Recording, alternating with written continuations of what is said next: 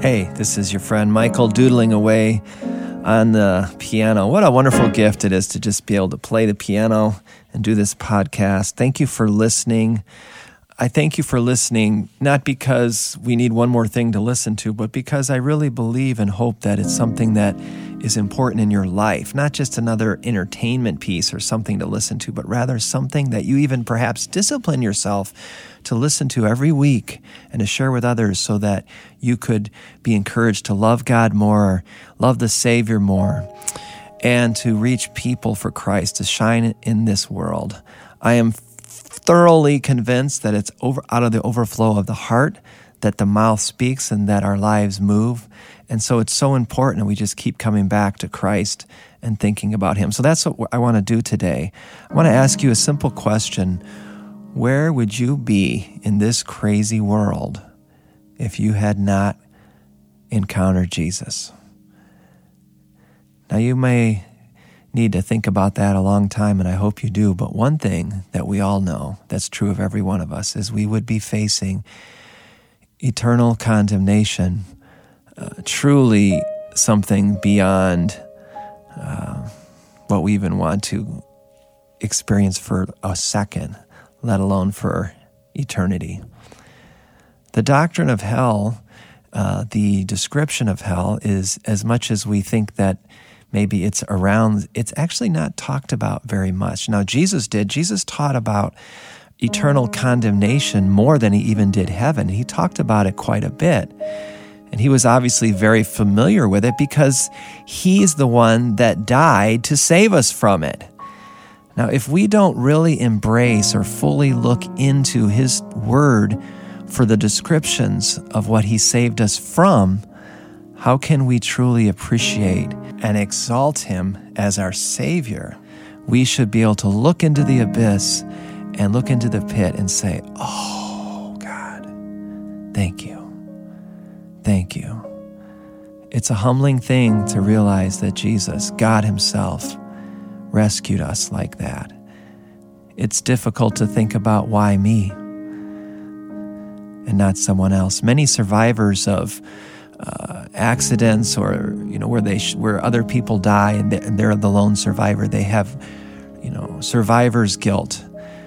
Now, we're not called to feel guilty for being saved, but surely we should be humbled and we should be blown away that somehow we were saved. In Psalm 91, it says, 1,000 may fall at your side and 10,000 at your right hand, but it won't come near you. You'll only observe with your eyes and see the punishment of the wicked. Another spot, it says, you'll not fear the terror of night, nor the arrow that flies by day, nor the pestilence that stalks in the darkness, nor the plague that destroys at midday. Sure, the world is crazy. It's the craziest that I've ever seen it. And for most of you, you would agree. And yet we have this Savior. No matter what happens, better days are always ahead for those in Christ. I wrote this song not that long ago called Why? Why is a question that you often hear people ask when they're talking about tragedy. I am familiar with tragedy. I know we all are. I talked about my friend Jeff last week, another friend from just a small fellowship of really under 100 people, another guy a little bit older than me, Joe. I did his funeral, spoke at his funeral, played the music last Saturday. He has 6 girls that are surviving him as he has passed on to be with Jesus. But it's still so difficult. His girls were over just yesterday. My wife's talking to his wife. It's not easy, and widows are left behind often devastated. And they ask the big question, why? And it's okay to ask that question. It's natural. The Bible tells us to pour out our hearts to Him, for God is our refuge. But when we think about Jesus and what He's done for us, there's another bigger question that comes to the surface. Why did some 30-something die on a cross for me, but not just any 30-something? The all-powerful, all-knowing, almighty, Holy One, infinite, eternal, beyond all space and time. He came to this world, he came to his own, and he left his throne to suffer. And we turned him away and spat in his face, but he still died for us, the Holy One.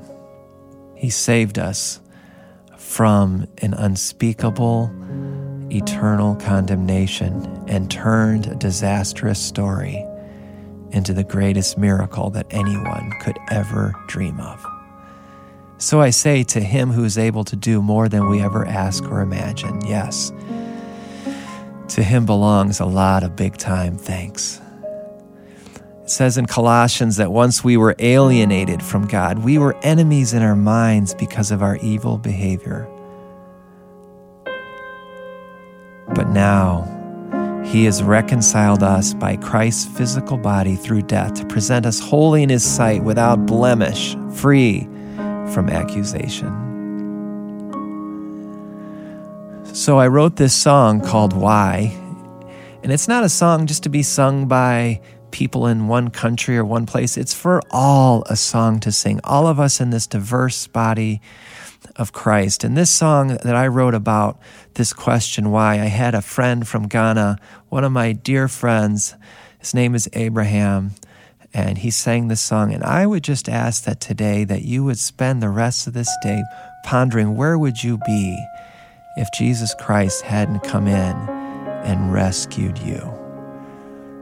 And may it truly humble you and give you a gracious heart, even as you see a world sinking down and in great need. God bless you all, and may Jesus be exalted in your hearts today.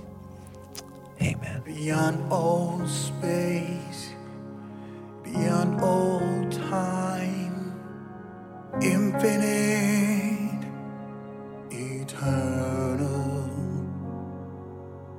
all powerful, all knowing.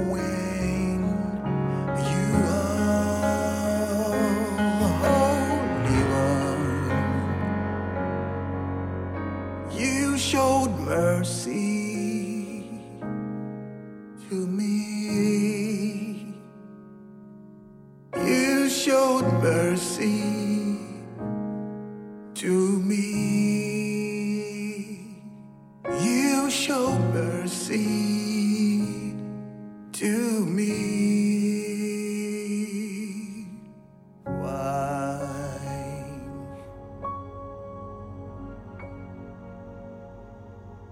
You came to this world, you came to your own, left your throne to suffer. I turned you away, I spat in your face. You are